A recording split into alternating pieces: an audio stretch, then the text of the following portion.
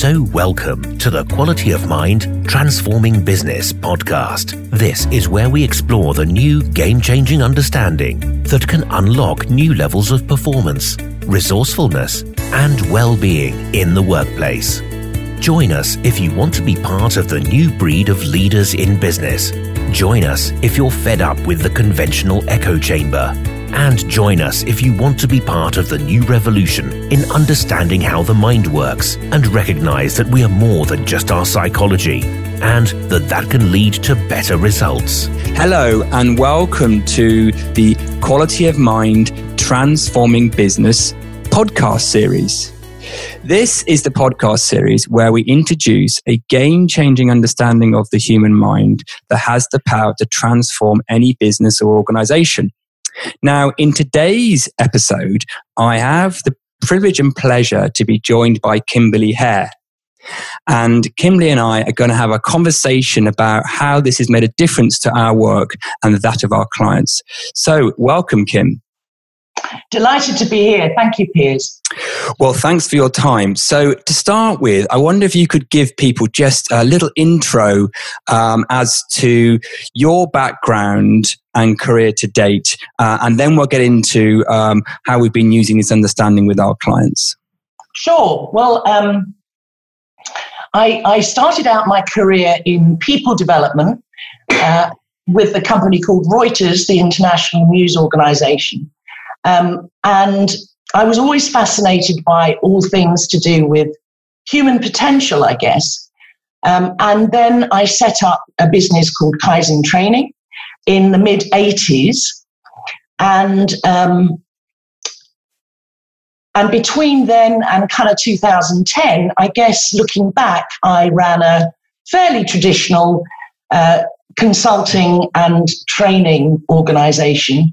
And we worked with large corporate businesses all over the world. And I specialized particularly in leadership development, transformational leadership development, and organizational development, and helping people to create, to change culture, I guess. So that was our forte, and did that very, very successfully. Until 2009, when I was introduced to this understanding. I also, I was known for bringing neuroscience very much into my work. So the neuroscience of leadership, the neuroscience of change, and what we now understand from neuroscience about how people learn best. So I also wrote a couple of books during that period on brain-friendly learning, so how to make learning fast and fun and fit for purpose. Yeah, so that takes me up to about 2009. So a real wealth, depths of experience and expertise in leadership development, change, culture foundation. And you, a little bit like me, then stumbled across, probably about the same time, actually, about 2009, this understanding that I kind of nicknamed the principles behind quality of mind. And what happened for me, and I'd love to hear about yours in a moment, Kim, is that really started to change how I saw the world and therefore my work.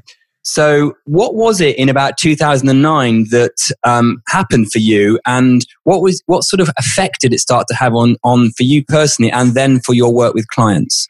Well, it was a gradual process, Piers, probably over a period of a couple of years. There was a sort of a transition. But I'd come to the realization, I suppose, of the what we call the inside-out nature of the human experience. And I just kind of felt that the skills development, the strategies, the how-tos, the techniques that I was sharing with people, whilst often useful in their own right, were actually kind of looking in the wrong direction. And when people understand more about the way the mind works, they're able to tap into something much more powerful than I guess, other people's insights, which is where all the strategies and techniques have come from. They're able to tap into their own innate wisdom, creativity, because we all as human beings have this capacity for insight and realization. And I just felt more and more dissatisfied with that kind of outside-in approach. It just wasn't transformational enough for me or sustainable enough. And I kind of started to feel that actually my clients weren't getting as much bang for their buck as I thought they deserved. Because could I just talk for a few minutes about what I kind of see and experience in a lot of my business clients? Absolutely. Go for it. That sounds great. Yeah. So, if we look at what most businesses have invested in leadership development programs, process improvement initiatives, skills development workshops, systems to control and manage performance, or maybe motivational speakers who come in and rev their people up for a few hours. And I just started to really question how much return businesses were getting from that spend. And really everybody witnesses the problem every day. And many experience it every day at a personal level. It might be chronic stress or overwhelm or low energy, a lack of creative ideas, the dreaded organizational politics, silos, a sort of a getting through the day mentality that means almost everybody is performing way below their potential. And as we know, people who are feeling stressed can also have chronically elevated levels of, the hormones adrenaline and cortisol. So they're kind of constantly on edge. And for managers and leaders especially, that can be very bad news. And the good news is that once we understand that stress is something we're creating through our thinking, we can also realize that it's not inevitable and it's possible to work in environments that others would describe as highly pressured, but to stay clear and calm and focused and to sort of tap into that creativity that we all have. So I think I started to see that we're in the midst of this kind of what I call a busy mind epidemic. And it's so common that people see it as normal, as a kind of unfortunate but necessary part of doing business in the modern world. But it is possible, and I've seen this over and over again, for people to operate more of the time from a state of complete clarity and well-being. And when they do, every single business outcome is impacted. So I don't know, you've probably come across the formula P equals P minus I, where little p stands for performance, big P stands for potential, and I stands for interference. And interference is always thought. It can mean feeling stressed or overwhelmed at the amount they seem to have to do, or people feeling distracted or resentful because of something that happened in a meeting last week, feeling anxious about something that's coming up, or just worrying about something in their personal lives. And it could even mean not mentioning the great new idea they've had because trust is not high between them and their boss. Or it could simply mean, poor engagement and motivation, politics, withholding, kind of hiding, not fully engaging, not fully showing up, and not really listening. So kind of not operating at their full mental horsepower, if you like. Yeah. I think there's, I just want to pause you there because there's so much to unwrap in what you said already that I want to dive into some of this because there's some really interesting points that you're bringing out, Kim. And I think, firstly, the sort of normalized busy-mindedness, therefore low productivity, low performance, low well-being workplace that a lot of us sort of exist in, but it's normalized, so we don't really notice it. Yeah. We can notice it when it gets really bad, and people will have sort of even issues with their own physical well-being or mental well-being. But a lot of it is completely normalized out there. And actually, the bar's quite low, and it isn't till we recognize what's on the other side of it that we we start to notice that we can perform with more clarity and connection, resilience and creativity. Now, I'm really interested in what was it, because you were noticing this going on, you'd spotted this going on. What was it that made you drop everything else you were doing? I realized it wasn't literally one day, it was over a period of time. Yeah. And thought, hang on a minute, I now have a different way I want to do this. And I don't want to do what I was doing. And I want to do it a different way to help people with this challenge that's very normalized in the workplace. So what was it that you saw, and what was different about how you work now to before? Well, what I saw was that organizations already function according to the quality and the clarity of the quality of thinking of their people.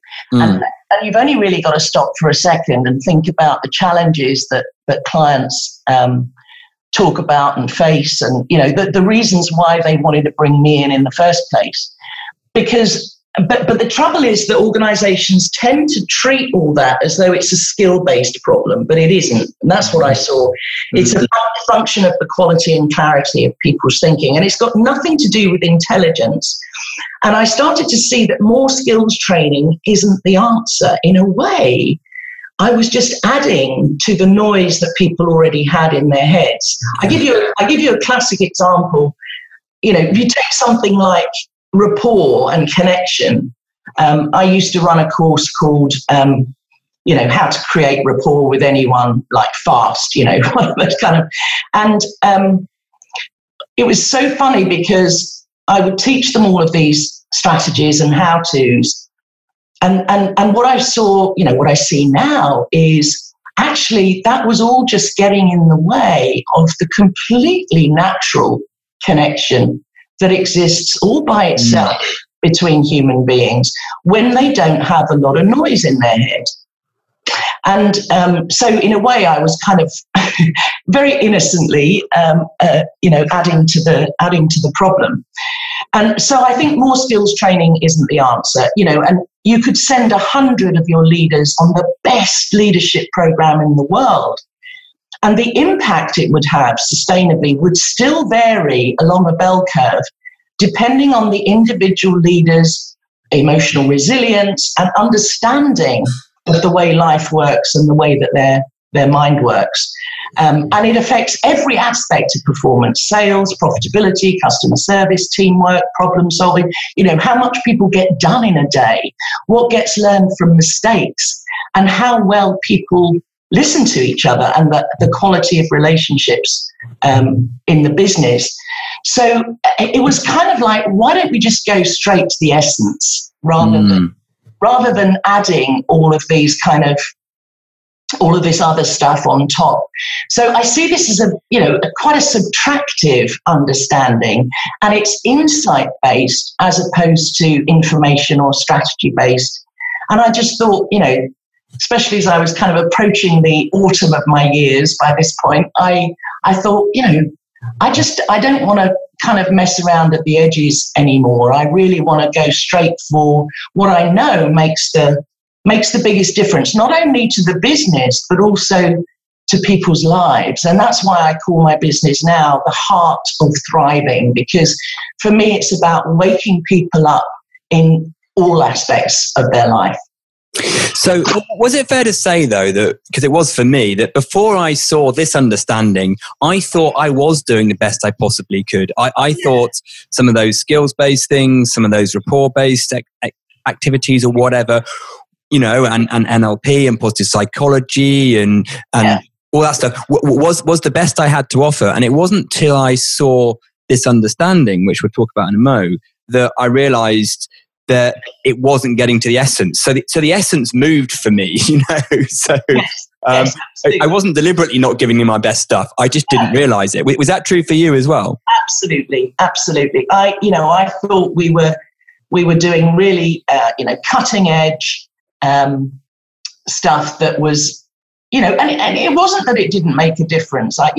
Lots of raving fan testimonials over the years, but I just started to see that this was, faster, more direct, and more pervasive, as I say. So, once people see this understanding, they haven't got to go on, a million different courses for different things, because it's like that metaphor of, all boats rising with the tide. So rather than, now you have to go on an influencing skill course, or now you have to go on another leadership course, or now you have to go on a listening skills course, it's like it cuts through all of that, because this understanding raises the level of the whole, ocean or river, if you like, and all the boats go up with it, because people are operating from this natural creativity, connectedness, and well-being, and that just kind of shines through everything that they do, and they're able to navigate life, including their work life, in a way that's much. It means that they're more present more of the time to what's actually going on, rather than a whole load of thinking about what's going on. It's like they're actually there. Yeah. And for people who are listening going, gosh, that sounds wonderful, I wonder if we can just help them describe what is the heart of this work? What is the essence? What's the nub of this understanding? How would you describe that in a succinct way? Gosh. Not an easy question, I realise, Kim, sorry. Well, I'd probably go for kind of two main things. Number one, contrary to, I suppose, the way most people, if they think of the mind at all, this is pointing to the fact that our mind operates inside out rather than outside in. In other words, we're living in the feeling of our thinking moment to moment, not the feeling of the world out there or other people or external circumstances. So we are, the predominant metaphor often for the mind has been that it's like a camera, and it's kind of recording what's going on, and then we choose how we respond to that. This understanding points to the fact that the mind actually, metaphorically, is much more like a projector. So we are literally creating and constructing our experience moment to moment through the principle of thought. So that's the first thing. And that has some pretty profound implications. I know, these days it's getting more and more mainstream to see the central role of thought in our human experience. But for me, that that has been a game changer. So that's number one. Number two is kind of even better news, which is that we have an innate capacity for thriving, for resilience, for well-being, for creativity, for this natural connection with other people. That's built into the system. It's like the factory setting. And the only thing that ever takes us away from that is thought in the moment. And the more people see those two things for themselves insightfully, the more they tend to thrive, both professionally and personally.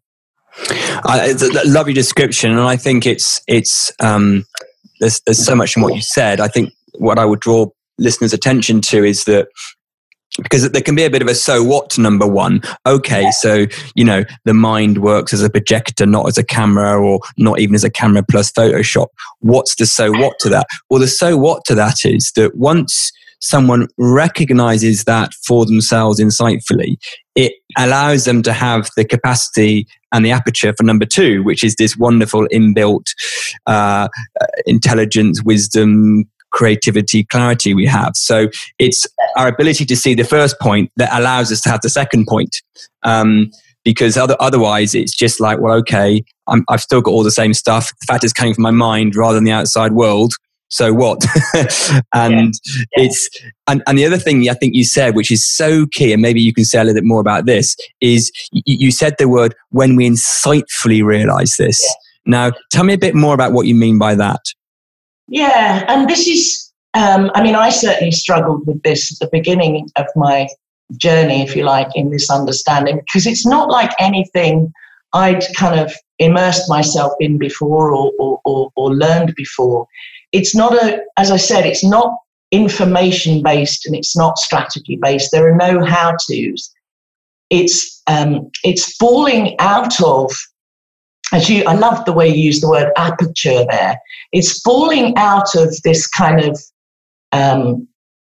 noisy head into this peace of mind and clarity and well-being. And when we do, we find we just have a far greater capacity than most people realize for insight. Literally, sights from within.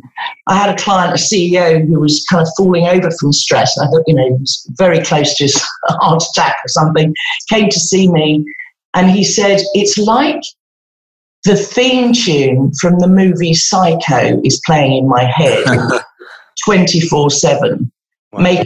Make it stop. And it has stopped now, fortunately.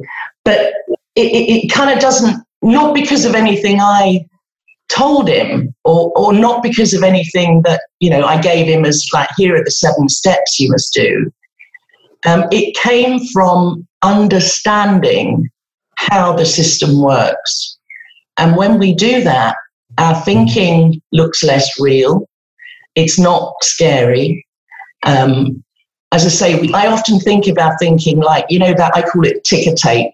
Like if you're watching CNN or something, that writing that's going along the bottom all the time. It's like that still happens. Thinking we're thinking creatures. It's not suddenly that you stop thinking. But you take it all much, much less seriously, and your gaze, if you like, is on what's actually happening in the main picture in your life or in your work, rather than just reading this ticker tape the whole time, which means that you're not fully present, you're not fully in relationship with other people, and we all make things up all the time about. What did that mean? What did that look my boss just gave me mean? And we create stories about it. And then we live in the story. And it looks really, really true.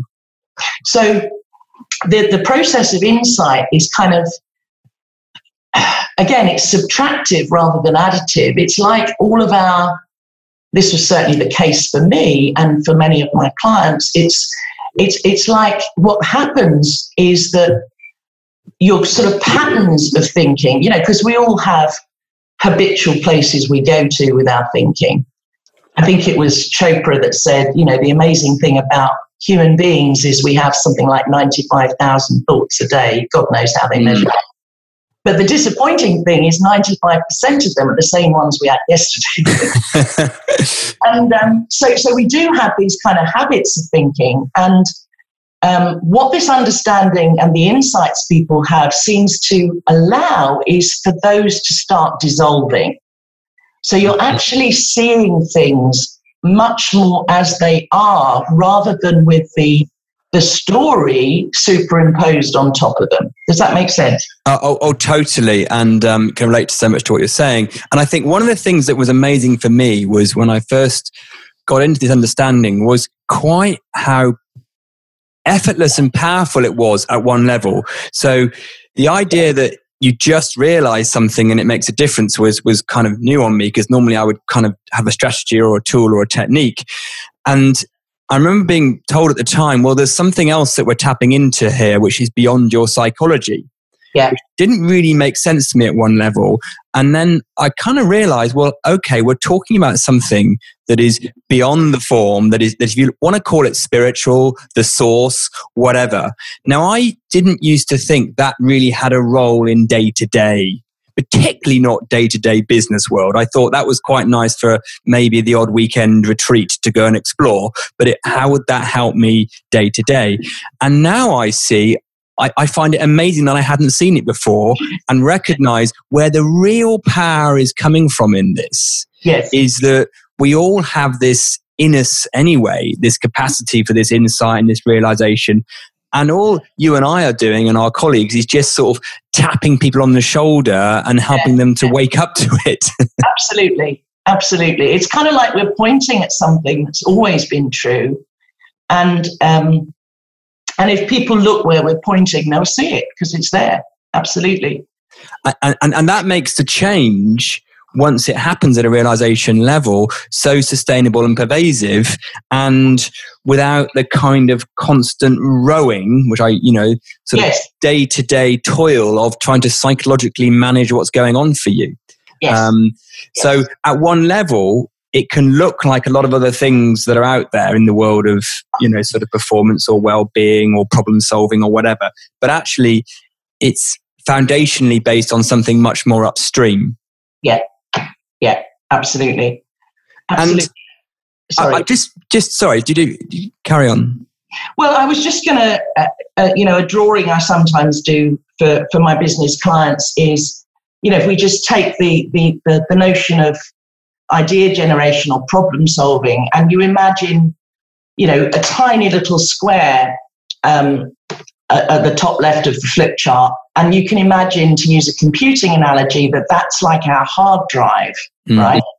And so that's all of the things that are known, that are currently known. We've come across them before in this tiny little hard drive. But what people don't see until they do, and this is fantastically important in business, is that we also have, metaphorically, we have the World Wide Web, right?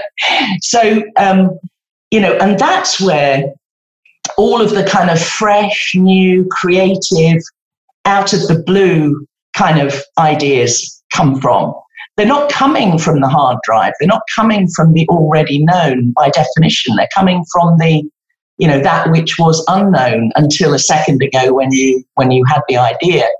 And, hundreds and hundreds and thousands of people I've asked this question, they always say the same thing. When I say, where do you get your best ideas? It's never when you're sitting there analysing and worrying and scratching your head about it. It's always when you're in the shower or you're driving or you're walking in a forest or, there is, and whether we want to, the best leaders, the most enlightened leaders already know about that capacity, because that's probably what's helped get them to where they are. And it's especially vital for leaders in business, I think, because whether they're doing it consciously or not, they're modeling the way for others. And, a culture is created from a series of shared stories, and leaders are constantly weaving their stories of the way they think life works into the very fabric of the organization. Their state of mind, their presence, the way they live their espoused values or don't. All of these things are really big predictors of the culture of the whole organization. So for me, it's especially important that leaders get this, because it's, as you said at the beginning, it's a complete game changer.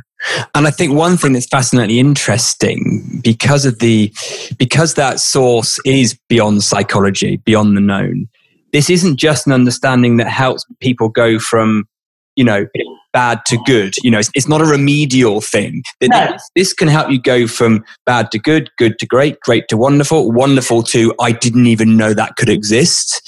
And because you sometimes get people, when I talk to them, they go, oh, that sounds great. Yeah, I probably don't need it, but I think so-and-so does, right? Yeah. Now, my point to that is that, and I remember having a client quite early on in this understanding who was a very successful kind of business angel, venture capitalist person. And he was doing very nicely, thank you. He was thriving on many cents, internally and externally. But he loved this understanding because he realized, oh, it's not luck. Yeah. Right? I just happened to have sort of fallen in line with understanding anyway, although I didn't know it.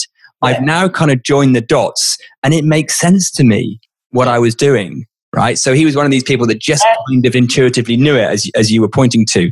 And that made him go from great to even more wonderful. So I think that's the lovely thing about it. It's not just the people who are not doing so well, although it obviously sometimes gets pointed there. I often use a kind of a medical analogy of, you imagine kind of a line that goes not sick, and then you've got a whole load of gradations below that, sicker, dead. But there's also a line in health that goes the other way, more and more healthy. And I think the same thing's true here. I mean, I know for me, if you'd have met me before 2009, I would have said completely authentically that I had a wonderful life. I had this great business. I was doing work that I loved. I was surrounded with, loving relationships, lots of wealth, lots of traveling all over the world. I thought I'd got this thing sussed. And all I can say looking back is I had no idea what was on offer. None. Well, that's a great segue into something, because we're funny enough becoming towards the end of time. Doesn't it fly when you're having fun? And I'd love to know your sort of shortish answer to this question. If someone's listening to this, or they've been told to listen to this, and they're saying, well, that all sounds very nice, that's great, but I don't think that's for us, what would you say to them? I would say, just don't take our word for it. Just look for yourself. Look for yourself and begin to become even more aware of what it's like to be you on a bad day, and where you suppose that's coming from, and what it's like to be you on a good day and where you suppose that's coming from. And just kind of notice what, the differences between those two. And because your skill level is the same on both days, but your quality of mind is very different. I think absolutely, and realize that you can reduce that gap, between the bad and the good day, and even actually take the lid off what the good day looks like. I think, which your point before absolutely summed up. We just don't realize, and that was true for me as well.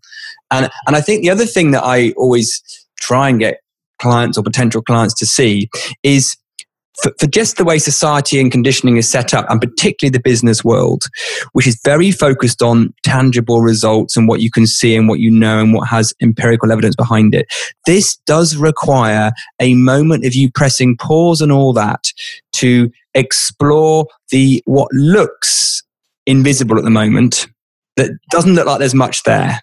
Yeah. And then once you see it, it all kind of starts to happen. So it is about just taking your foot off the gas just for a moment and pressing pause to stare at something or explore something that you don't normally. Yeah. And then the dividends will really come through. So thank you for your time, Kim, and for your insights. Now, if people want to check out what you do, I know you've got your business, Heart of Thriving. Is there a website, or what's the best way of checking you out? Yes, it's Heart of Thriving, all one word, and heart as in the organ in your chest, heartofthriving.com. Great. And I would recommend that, to check out Kim's stuff. She's very generous as well with what she puts out for free in terms of Facebook groups, and you can join things, and lots of really wonderful stuff that she's doing there, all based around this understanding. So thank you so much for your time, Kim. It's been an absolute pleasure, and I hope people they enjoy listening to you as much as I did.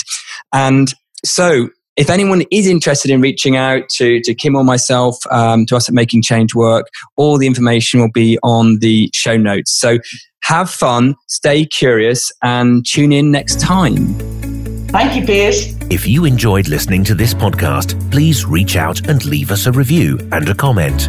If you want more info, check out makingchangework.co.uk or Piers Thurston on LinkedIn.